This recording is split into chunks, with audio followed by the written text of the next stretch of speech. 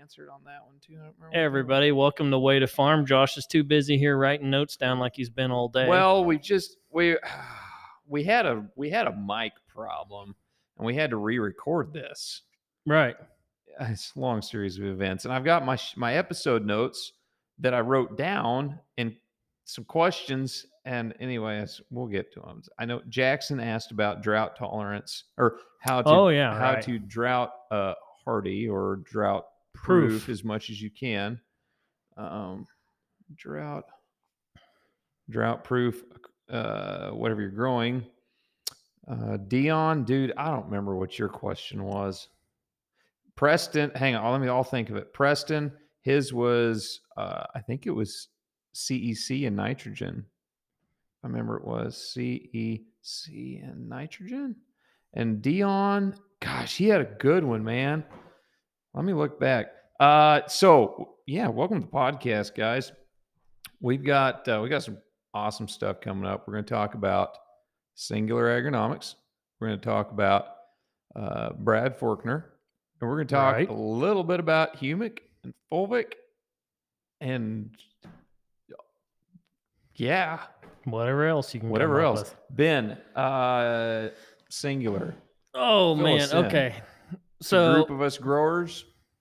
What? It's farmers helping farmers. Right. So Singular, I'm the founder of Singular. It's a idea I've been working on for years, and Josh has been involved in this since dang near the get-go. Me and another partner had went ahead and made the plunge and gone ahead and starting this thing up. And what it is basically a wholesale farm direct company that we're moving really the products we use, the sources that we found, and we get them at a really, really good deal, and we pass almost all the savings to the grower. So the margin we found in all these other companies is just ridiculous, not to hound on them too hard, but it's ridiculously high. So we've just taken this source, basically formed up these buying groups or wholesale direct model, and really have brought it forward. Today we did some meetings on it. We got a bunch of them this week, all week long with me and Brad, and it's really going well. Everybody loves it, loves the idea. It's nice and clean. It's very easy to understand. So it's excited about economical for the farm. Right. We're just not dumping lots of money out. It's spreading our risk out and really giving the power back to the farmer to make decisions. And making these special end products affordable that we can actually trial this stuff and not break the bank doing it. So, I mean, the whole thing started with the Humate line, meeting Brad, and we went through what he wanted me to run. Now, basically, under the old pricing models using Helena or one of these other companies that offer dry product, I couldn't even do it. It was ridiculously high. We're talking over $300 an acre. Jeez. And then I meet Brad, and not 300, I think he's like 200. But meeting Brad, and he's like, oh, we got these sources and stuff, and we start talking, and we come up with this idea. And it's something he's already been implementing a little bit. How to grow this took us some time to put our heads together and come up with this. But we can now get these products and actually be able to apply them and make a difference because we can afford the volumes we need to use. And doing the same product same application that would have cost us over $200. Now we're looking at like $35, $36, $7 an acre to do the same thing. So huge savings, but that's basically the ideas that drew Singular together. We had several other attempts to try to do something, but it's finally been worked out. The bugs are worked out, and here we are, and pushing it along. Yeah, it's been great so far. I mean, we're all running the program. I don't know if it's program is the right word, but we're running products on our farms. I'm running, Humic, Fulvic, heavy. Joe is too. You have been for quite some time. Yep, I've been in it for about 10 years. Yeah, I'm on year 3, so really seeing a lot of profit increase and input cost decrease, and really reallocating those dollars so that instead of just raising corn, we're building soil, we're improving soil biology, and we are making things better than what we left it. Right. And then we're bringing the educational components with it with this podcast and, having Brad on board doing grower meetings, which, right now we can do quite a few. But as things get bigger, we're going to have a little more consolidation probably. But being able to teach guys and go through that. I mean, we see a lot of that today. Even sitting here with Brad, I'm sitting there just drooling on the floor. My jaw's on the floor, sitting there like, zombie hay. Yeah. Some incredible technology, some incredible innovation is what it is. And, kind of looking forward to what are we going to go next week? Yes. So next week, we're going to release some new episodes with Brad on. Incredible stuff. You're going to sit there. You're going to listen to those episodes. If Ben is just sitting there like starstruck, it's some serious stuff because I don't, today might be the first time I've ever seen you just like sit there like with a dang look on your face. Right. It was tremendous. I like to ride around with that guy and listen to him. And I've heard him speak a lot. I've done some shows with him. I've done, grower meetings, sitting in grower meetings. Today was the first time I've actually presented with him side by side. Definitely learning process to kind of follow where he's going with things, which you'll find out next week. But it's an incredible amount of knowledge, and he's my mentor. He's somebody I learned a vast majority of what I know today. I have some others that I've learned from, but he is by far my most respected, idolized guy that I have really become a permanent student to him, just continuously in awe. About time you think you're catching him, then he drops some new wild card and a whole new album and then you're like, oh, forget it. Yeah. But it's an incredible journey with him. Yeah, great resource. And the guy works in so much. Yeah, working in tomatoes, livestock, avocados, corn, right? Pigs, chicken, turkeys, cattle, deer, soybeans, sugar beets, people. Yeah, and the thing is, and you'll hear him if you ever hear him speak outside of us or at other events. He'll kind of go on these talks about produce, tomatoes, citrus, things like that. And there's the reason that he does this is because this is where the technology really develops in the early stages, because them guys are spending $20,000-$30,000 an acre versus us, we're crapping our pants at 100. So he'll kind of go on this, and there's a reason he does, and it's because he's basically showing you how they've come to these conclusions and found a way to implement it into the Midwest, into the row crop situations. So, or deer plots, anything livestock, soil related, four-legged animal, ruminants, non-ruminants, right, and improving better plant uptake of nutrition. Better plant uptake is browsed off, more digestible by the animals, healthier animals. If it's cattle, it's beef gains, cows, milk lactation for calves. If it's deer, it's antler growth. If it's, does, it's fawn development, right? Things of that nature. Well, the whole ecosystem, the whole, planet, if you will, everything mimics one another. And so if you're an evolutionist or a creationist beyond the point, the idea is basically that biology runs everything. And so it does. You take amino acid out of life, we're dead. It isn't there. And so, biology is essentially communicating with your brain, your hunger cravings. When you crave something, that is actually a biological signal to your nervous system to tell you to eat that. It's not you per se, it's your gut. So the healthier your gut, the healthier you'll eat naturally. And so cattle are the same way. Deer are the same way. A plant does not have a nervous system, but it communicates via chemically, things like that. So these biologicals are completely in control of the situation, down to even disease, kind of go off on a tangent a little bit. Disease notification that there's disease coming through a soil profile or whatever, the first line of defense for a plant system is a biological realm in the rhizosphere notifying the plant that there is a pathogen on its way in, and this is how you fight it. And that's essentially how humans work the same way within the gut biome. You're communicating with your gut biome. It is only one cell membrane thick that keeps you alive between your bad bacteria in your gut and your healthy system. So it is ridiculous how in control they really are. Do you think this is like way out there? Do you think that flavor preferences? What do you think causes flavor preferences?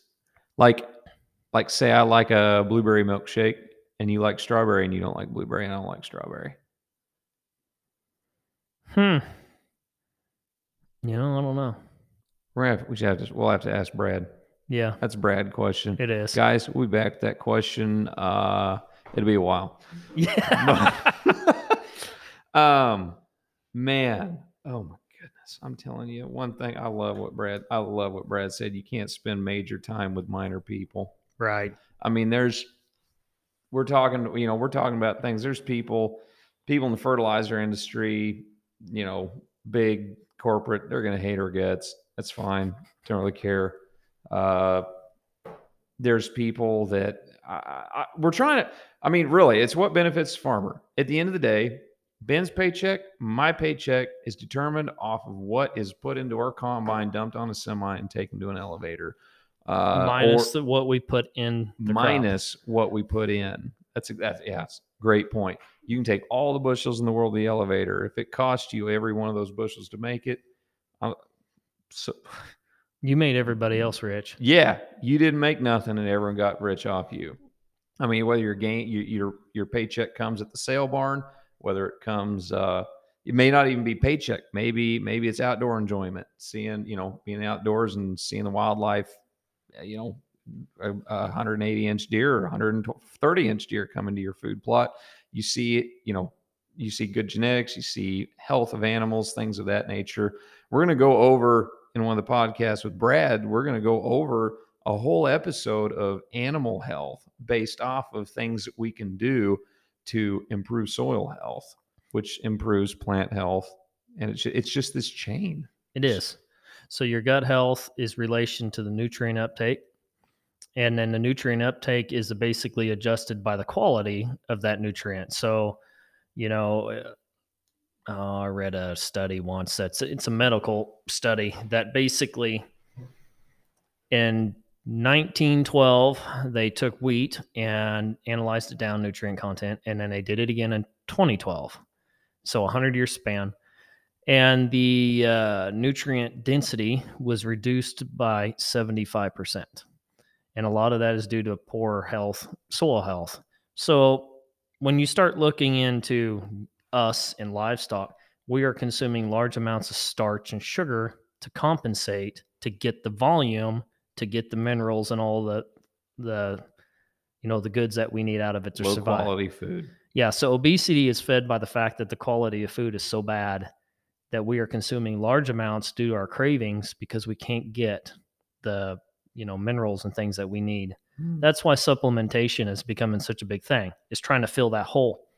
But in the livestock industry, we can do things from the farm level to implement a better feed source. Not going to be instant fix, but can start going in the right direction. Sure. I mean, if you can spend $2 an acre to boost a nutrient level that you were paying substantially more to dump in a feed ration, right? If you can feed it through the plant, that's a whole lot more efficient in regards to animal intake than another supplement you have to buy. Right. And most likely a much higher, because they're got to make money. They have, it's probably going to cost you substantially more than it is to feed it through a plant. Right.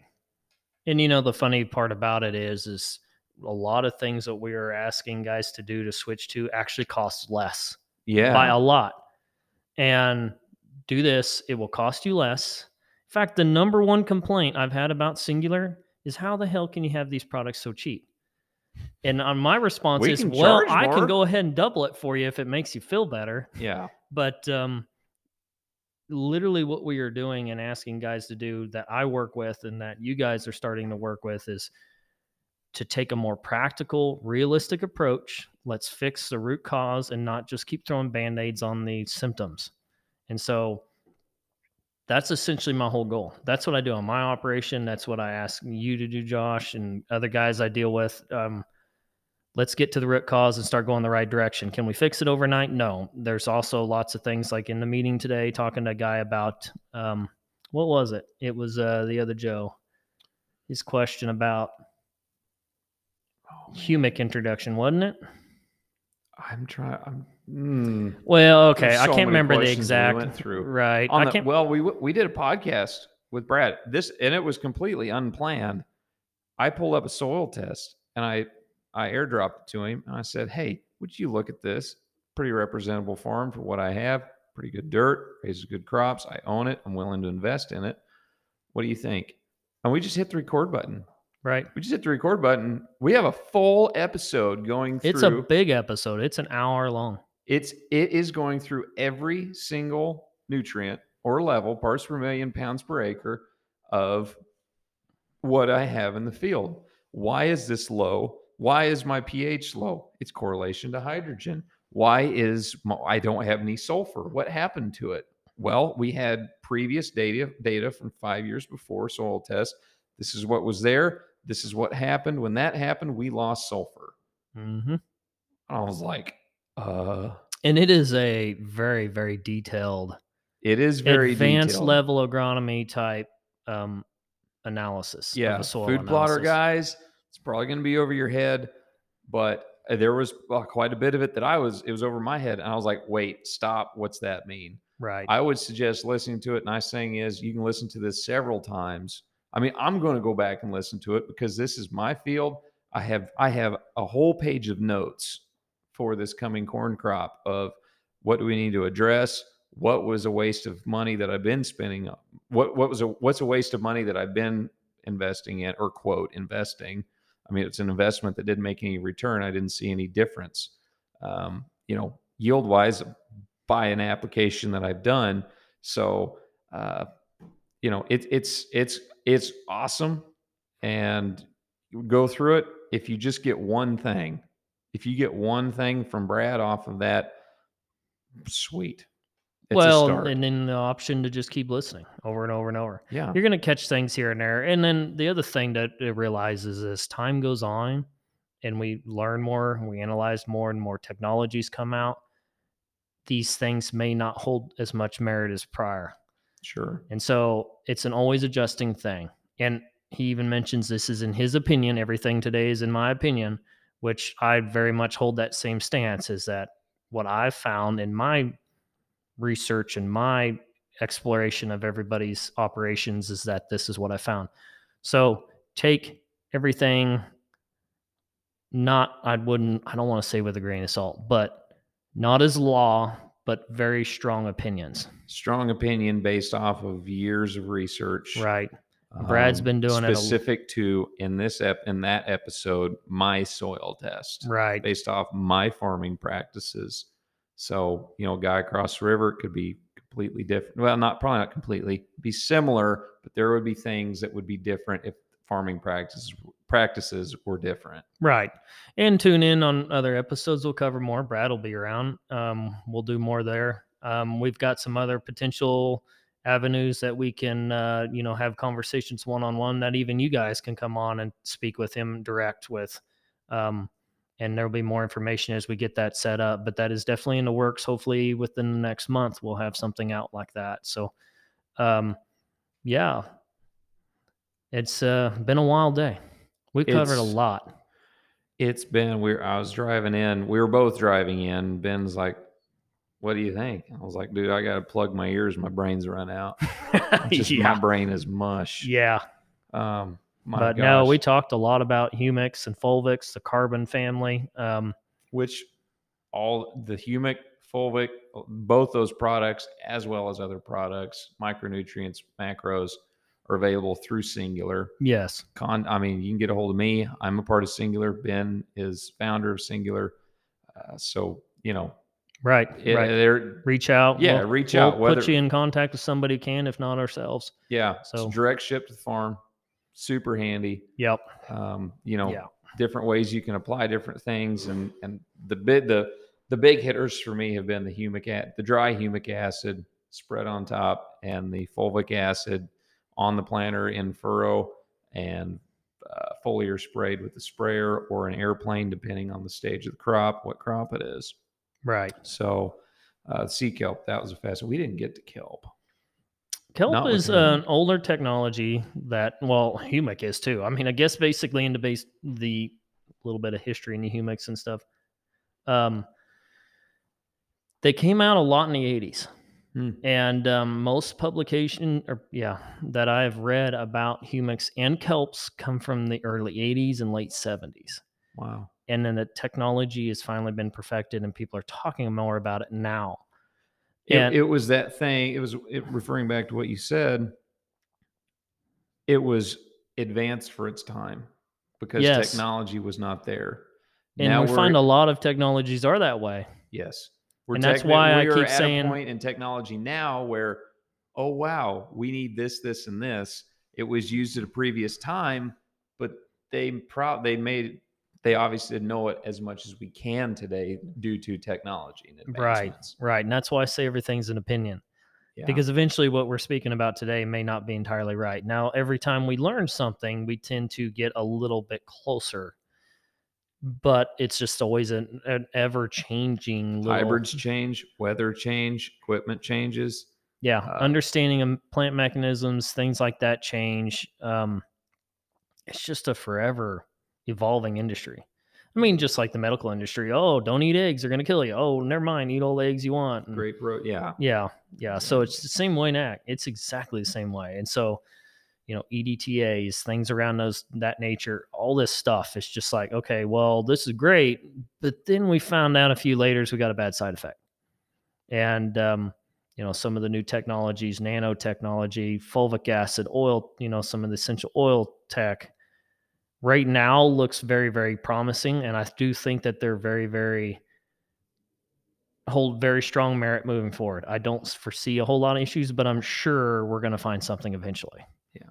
It always seems to work out that way. Or maybe not necessarily find something that's wrong with it, is maybe a better method. So, but technology is evolving fast. So fast. Man, ag is so exciting. Right. I mean, there's tech now where you can squeeze a leaf with I don't know what it is a device, and know the nutrient content in it. Right. Yeah. Like, I knew they were coming, but I can't remember exactly what he said, how they were. With 85 to 95% accuracy? Yes. You just squeeze the leaf with this thing, and it tells you based off the nutrient, the sap in the leaf, what is in there. I mean, talk about what a powerful tool for instant application. You're out there. Well, if you call singular, call co-op, whatever. Hey, I'm short on zinc. Okay, well, we don't have any in stock. Let's just say this is a typical, because I run into this, with local co-op. I need boron. We don't have any boron. We can have it here in 3 days. One of the things Brad said today, I'd rather an application be early than too late, because if it's too late, it's like, as he said, this is great example. It's like baking a cookie. You bake a cookie and leave the baking soda out. What's going to happen? You got a crummy cookie. Mm-hmm. Well, and a lot of that, it might actually be very crumbly if you leave the baking soda out. To clarify, is the difference, he was speaking into the difference between tissue analysis and sap analysis. Yeah. And so if you're using your body, for example, tissue analysis is like taking a chunk of your skin out, extracting all the blood out of it, and then telling you what's in the tissue itself. A sap analysis is basically pulling your blood and seeing what nutrition and everything is being carried and hasn't been put into the tissue yet. And so you're looking 7 to 10 days ahead with the sap. So by the time your freight and they get the sample back, you're about right on-ish. There's some error in that because we had that issue last year. We took a hybrid approach. But you're looking forward with sap. Tissues, you're looking backwards. If you trend line, you can beat this. In my opinion, you can beat it when you're utilizing the hybrid type sample system we used, utilizing basically sampling style like a sap, pulling your uppermost developed leaf and your most lower viable leaf. So we can tell what nutrients are moving where, and then we use it on a trend line so we can see where things are going prior to them actually getting there. Saps, I think the technology is great. I do believe that there's still some kinks to be worked out. We ran into that with you. We sent them in. I pulled them back up. I couldn't make sense of them. I sent them to August, which is another big sap guy, and he read them. He said they're messed up. So we redid them, right? Yeah. Came back, same crap over again. And so there's a little bit of error in the sap analysis. You're relying on a lot of things. They have to be shipped on drop-off ice. place. It has to be shipped, right? It has to be shipped quickly. Yes. It can't get hot. Yep. Once it gets to the lab, does it get open quick enough? Yes. And it once has to it's be open, did it dry out? Yep. I mean, there's a lot of factors that aren't in our control that we're basing, investment applications off of. Right. And then did the soil splash up on there? Is there, hard minerals? If you're an irrigator and you're applying irrigation water, you have hard minerals on that. All these other things fall into the error side of it. Now, I think the technology is great. Yeah. I'm going to say that up front. Brad's had great luck with sap. Us a little less, but we kind of, like we were on press for time. We're like, forget it, just pull a tissue. Yeah, I'm new to it. So we took, the same testing style, pulled the most upper new leaf, developed leaf, collared leaf on corn, beans would be a fully developed trifoliate. And the lowest viable leaf. Yes. Yeah. And we did that with a tissue, and then we actually got results that were they were very representative, I felt, to what we were actually seeing. So that helped. The reason we do the upper and the lower is due to the fact that immobile and mobile nutrients within a plant, which are far different than what's in a soil. Let's just take nitrogen, for example. We spoke about this today. Nitrogen uptake or nitrogen deficiency using a standard test, just pulling the uppermost developed leaf, will show you only one side of this mobility of nitrogen. Typically, the first sign of nitrogen, you're running out of nitrogen, is a spike in that upper leaf, not a drop. Once you have the drop, you're already way behind. You are totally screwed. So that's the problem. You pull a tissue sample, just the most upper developed leaf. You look at the analysis, we're sitting way above average. We're in good shape on nitrogen. If you pulled the lower and it's down extremely low in nitrogen, you are out. You're completely out of nitrogen. Now we have to apply nitrogen. You have to synthesize it. You have to get all this stuff in the plant, in plant available form. You're done. You already missed it. You're way past. That's why we do that. And you can't put enough foliar in on to compensate for a firing plant. You can't a cannibalizing plant. You can't get it in the soil, get it converted, get it up the plant and synthesized in enough time to stop your yield drop. That would be yet another wasted application. Yes. Dollars that won't make you any money. Once you see that, you're already done. Yeah. Do you totally give up on the crop? No, but at that point, you're so far behind the ball. Let's go ahead and revisit. Save what we can. Right. If you're at VT, tassel, and we're seeing this firing going on, you're basically in just ROI recovery at that point. You're not pushing yield higher. You're just trying to sustain your loss. So that's the reason we do that. That's why we pull upper and lower. SAP gives you a little more headway. Moving forward, we're going to keep developing in that, but that's basically in a nutshell what that is. So if I remember right, we had a question about drought proofing, right? Or farming in a drought. Yeah, Jackson Wheat, the man, myth, the legend. Yes, Jackson Wheat from Oklahoma, southern Oklahoma. Dude's a legend, man. I'm telling you, you're going to meet him. He's great. It's going to be awesome. I can't wait.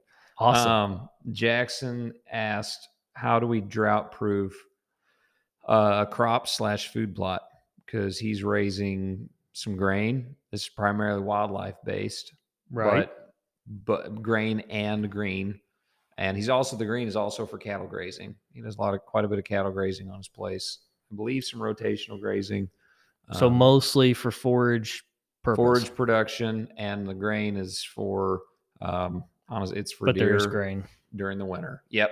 Okay. Yeah. So how do we drought proof forage as well? So we're talking cereals planted in the fall, clovers, brassicas, things of that nature. Right. And then from spring through summer, the grain, soybeans and corn, maybe a little milo for some upland birds, things like that. We'll get the Western hunting guys. But I mean, any of these things, the same protocol for row crop, cattle, dairy, chickens. I don't know about chickens. I don't know how you drought stress a chicken. Or drought stress mitigate. Right. Okay. So drought. I think everybody knows what we're talking about right now. Ben's a pro when it comes to drought because, dude, it hasn't rained where he's at in like 2 years. Yeah, it's pretty dry. Legit. It's pretty dry. So dry. Okay, so drought. I think first off, I would look towards your salts. That's the first thing. Salts that are naturally in your soil. If a guy's irrigating, salt in your water. And if you don't know this, you should. I would highly suggest. Right. Yeah. But in general, for everybody listening, if you're an irrigator, get your water checked. You would be surprised what's in there. Some people don't even know they're carrying salt. I've seen people burn plants and not know why, and it's due to the irrigation water is so salty or whatever else could be in there. So, but typically when you're along that line, they figure it out like, holy crap, pivot rotted down in 5 years. What happened? But they know this stuff. But get your water checked. Know your soil sodium base saturation, salts there. There's things we can do to mitigate this salt. But essentially, in a nutshell, a root is supposed to be saltier than the soil around it. The closer that the salinity gets to equal, you're gonna have to give me a sec here today. I've been talking so dang much. Your selenium is evil. Dumb down terms here. Dumb down. I'm falling behind. We've been talking for 9 hours about soil and plants and animals. Yeah, all day. But we did talk about selenium, by the way. Yeah, selenium is a very important mineral that people don't look at. But the salt, once the levels get close, a plant has to work excessively hard to pull that water in. Once it inverts, it pulls water out the other way, and it will essentially mummify a plant. In anhydrous applications, particularly where guys are strip tilling high amounts of fertility, you see this, and it's known as root burn. But you can root burn yourself in drought without fertilizing if your salts are too high. So that's a major factor when it comes to that. Now, mitigating salt, we can look to humic acids, fulvic acids, carbon compounds to essentially chelate this salt and capture it and not have a plant have to fight for water, because that's essentially what happens. It starts fighting to pull that water in, and a plant is not made to do that. So that's where the problem runs in. So humic acids in strip, which he is in cover crop. So he's drilling dry humic or dry humate. You can go that direction. Over the top foliar applications, we were talking with Brad just today. Super important to make sure that you're pulling some soil tests so you know where you're at. We're talking a good one for the outdoor ag. I mean, make sure you're using a reputable lab. Outdoors guys, make sure you're using a reputable lab. Cervatec is the one I've been in. Did you use Cervatec? Yeah, we've been using Midwest too. We're kind of just labs. Some don't on the food plot guys. Don't send it in to don't get the little dipstick test that you get off Amazon. Don't send it in to. I don't know of any outdoor company that actually has a good soil test. If there is one, reach out to me. I would love to know if you exist out there. It's like this call out to space. Relatively cheap to get. A soil test thing's $25. $25 to $30. That's for a fully broke down one. Yes, in that I'm not actually, and I even tell Josh this, that I don't believe that testing every year is that It doesn't pay. useful. It doesn't. So you do But the one, initial testing tells us it tells us where you're at. What's your weak points, your high points, Yeah, exactly. Where you're out of balance. especially your salts. Yeah. Yeah, exactly. So do that. Then it gives you an idea where to start to fix problems. All your dry fertilizer has salt. Your MAP, your About DAP, everything has salt. Yeah, about everything. But I mean, even Brad made a comment today. Did you hear about talking about adding salt?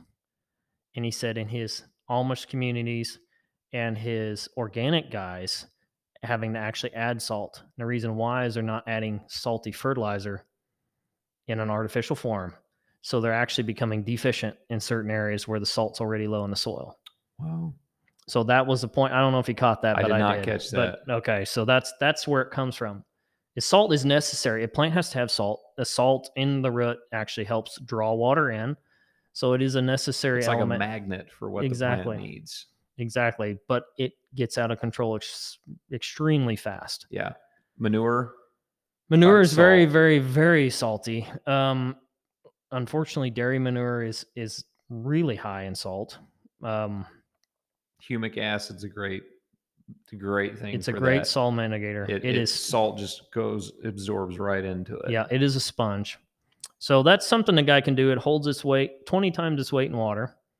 It will essentially increase the soil's holding capacity for water in general. We see this a lot in western Kansas on irrigation farms. It's definitely something I would consider putting in a seed slice or in that zone at least, if you're looking for water mitigation. Yeah. But get it close to that. On top, it still does the same thing. It captures nitrogen gas off and things like that. So there's other benefits to putting it on the surface beyond just water retention.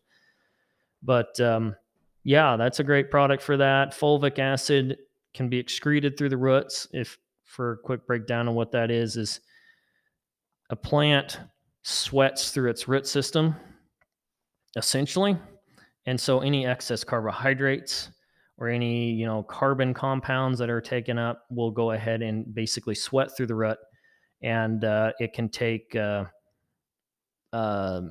salts around the root hairs and actually leach them away a little bit and giving us a little bit better water uptake. So that's another thing. I mean, me and Brad were just talking about that today on the viability of that. And that's something that we both feel fairly strong that could actually work. So that's a possibility. What else we cover? Liquid humic. That's more of an application ease. It's fairly expensive to do compared to the other forms. Brad likes liquid humic a little more than I tend to. It's super black. It's as black gets. It's a little bit thicker. It's kind of like with some strainer issues if you don't know how to handle it right. Yes, it does not blend with everything. So don't go out throwing it in everything. It's very sensitive pH. I think 6.5. It won't blend below that. Fulvic acid blends with virtually everything. I haven't seen it not blend. Doesn't mean it will, but I have not seen it. Yeah. If you're already running a really hot chemical.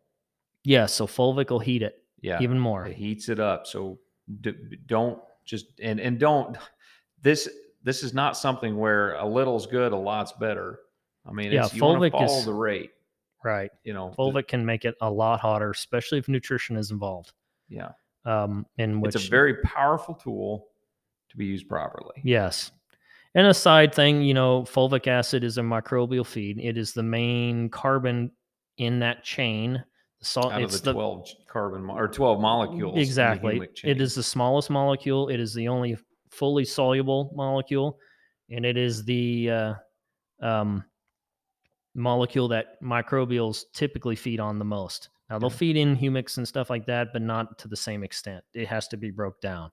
Dry humic spread on top moves into your soil structure. And we've talked about compaction of soil. Your soil, so much of farmland particularly has been just completely destroyed over the years, whether it's constant tillage, various things, weight of water, flooding, erosion, things of that nature. So you're taking what should be more of a porous soil, and you're really it becomes more like plates stacked on top of each other. Right. Nutrients can't go through. Bad things can't be flushed out of the soil profile. You don't have air. The carbon is, and I've said it before, it's like a home, creates the home for the microbes. Fulvic acid is the food for microbes to live in. If you don't have enough homes and you have too many microbes, you go anaerobic. Is that right? Would you agree with that? Let's think into that for a second. I mean, I was thinking about it. The problem was this last year with my corn on the flooded stuff, we didn't have enough air in the ground. Yeah, so microbes will use oxygen. Yeah. That you need oxygen in the soil. Typically, most times, the biggest issue, and then even on drought tolerance, this is going to sound stupid, but hear me out. Oxygen in a soil will actually increase drought tolerance because the microbial activity can be higher. The reason this is important is because microbes act as essentially an anti-inflammatory for the root system under stress. So the first thing that happens when a plant goes under drought stress, heat stress, is shut down and excrete into the root hairs. Root hair actually looks like a straw on the end, and it will form a ethyl gas bubble at the end of this straw, and it won't absorb water. And that is essentially inflammatory reaction of the plant to shut down and block itself up. Same thing as if you get injured, you clot up and then you swell up. And that's essentially to block that opening up from outside infections and other things like that. In a plant, this is counterproductive. Just like your own inflammation can kill you too if it gets out of control. But the mitigation for this, essentially the way to get rid of this, is the bacteria or the biology in the soil will secrete compounds to dissolve this ethyl gas off and start the system back up. And so it sounds dumb. If the plant goes into drought, the first thing it does is shut its root system down. But essentially, yeah, that's what it kind of does. Mm-hmm. And so soil biology, soil health will mitigate drought conditions just as well, which all carbon products, humics, fulvics, things like that support that. You can get into sweeteners and other things that do the same. Cover cropping, which he's using multi-species food plots in his deal, but cover cropping on the other side also helps with this as well. But yeah, that's what I would. Grazing programs. Right. The biology component is key, which we mentioned in the show before. Soil health is key because biology is key to doing everything else. So you start there, and then everything else we can screw with later. But you guys, that's the first thing that I preach to you guys. I don't bring you all the advanced technologies, Josh and Joe and the other guys I work with, that I don't bring you the more advanced technologies, because until we fix our other systems, it's very difficult to influence a plant beyond what the biology will support. So when it comes to drought resistance, that is a big factor, huge factor. Healthy soil will support a plant far longer than unhealthy soil. Yeah. Side note, today Brad was talking about dipping biologicals into transplant plants. Essentially, he works in produce a lot, and they were just last, it wasn't too long ago, we're transplanting watermelons, and they were dipping these things in a biological, I can't remember the product name at the moment. Coating. Well, it was a liquid. Yeah. Dip it in, submerge it, and go ahead and essentially inoculate this root system with this biological blend. Now, given I'm not going to promote any bugs in a jug products, I don't believe in those things necessarily, but this is a general bath and a catalyst for microbials. So that being said, I have seen that drastically reduced transplanting shock, which, okay, big deal, we plant seed. But here's the side fact of that. I've seen biological products and teas and other things like this in trial studies be chopped off at the crown, take them into a show versus the test against it, and stick them up on the wall side by side. And the one that's treated with high biology and has real healthy soil does not wilt down hardly at all compared to the one that is the control, just wilts away to nothing in just a matter of, an hour or two. And so the biology is in the system operating it and keeping it even functioning with no root system at all. So I mean, that's just another point, but basically biology, carbon, soil health. We didn't really talk about planting populations, but that's another one a guy needs to consider, and try not to get too far ahead. More doesn't mean More yield. Right. Yeah, If it more don't doesn't rain, mean you're not more. raising the bushels anyway. You're just costing yourself. But guys think, okay, I'm going to fall off by not putting enough out. I'm going to cost myself potential. Not necessarily the case. The potential for plants is far wider range of bushel per thousand than most people consider. If you're planting in the 6 range to 9 range bushels per thousand, you're already too high for That's sure. 1,000. Yes. So if you're planting 10,000 or 20, let's say 20,000 kernels of corn, you should be achieving Right. 180, 200 bushel corn. When a guy comes to me at 6 or 7, that's ridiculous. What the hell are you doing? Bushels per thousand. Yes, you're way too high. Way too high. It's a very inefficient plant. Yes. That's like saying I'm going to put 400 pounds of N on and I'm going to target 175 bushel corn. Like, what the are you doing? And so that's the point. But try not to get carried away with that. That's in corn. Beans is somewhat similar. We see actually plant development being hindered by high populations, but we'll talk about that some other time, unless we already talked about it, but I don't remember. But anyway, we did talk a little bit about planting populations. Okay, but we're starting to run out of time, so I won't try to dive into that. But those few things. So carbon sources, have great water retention. Help with salts. Watch your salts that you're applying. Populations, and then promoting biology. So that would be my tips. And at the end of the day, if it doesn't rain, there's and only so much we can do. Right. And for the irrigators out there, just a quick tip: don't apply too much water too fast. It will actually make the problem far worse. Because then the plant becomes reliant on a lot of water, right? No, typically what happens is oxygen levels drop, and then root development becomes far shallower. I see. And another deal is when corn's planted, it's usually cold, and roots won't develop in cold soil very well, and it will hinder drought tolerance through the season. So lots and lots of water early is very destructive. Now, pre-water, different story. We've had where we had a drier spring, we actually had better corn. Right. 2021, best corn we have ever raised. We had a lot less water than what we, quote, needed to raise a good crop. Right. And blew my mind. Drove our roots deep.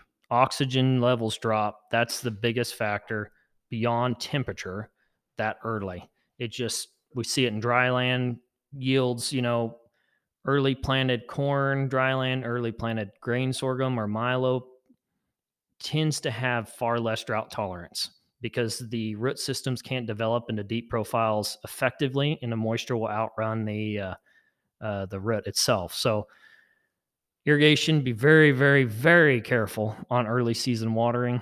Now, if you are worried about a soil profile, do it before you plant, pre-water.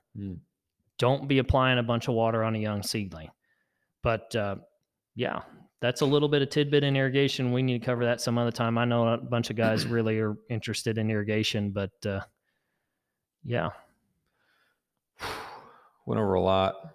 What a day, man. Yeah, what a day. What a day. Holy cow. So that's a little summary on Humic, a little summary on Fulvic, some drought guarding.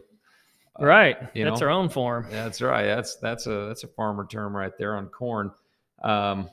Anyway, so guys, that's really a lot of information. It's a preview. It's introduction to singular. We have access to the high quality carbons in humic form, Fulvic as well, the biology feeders.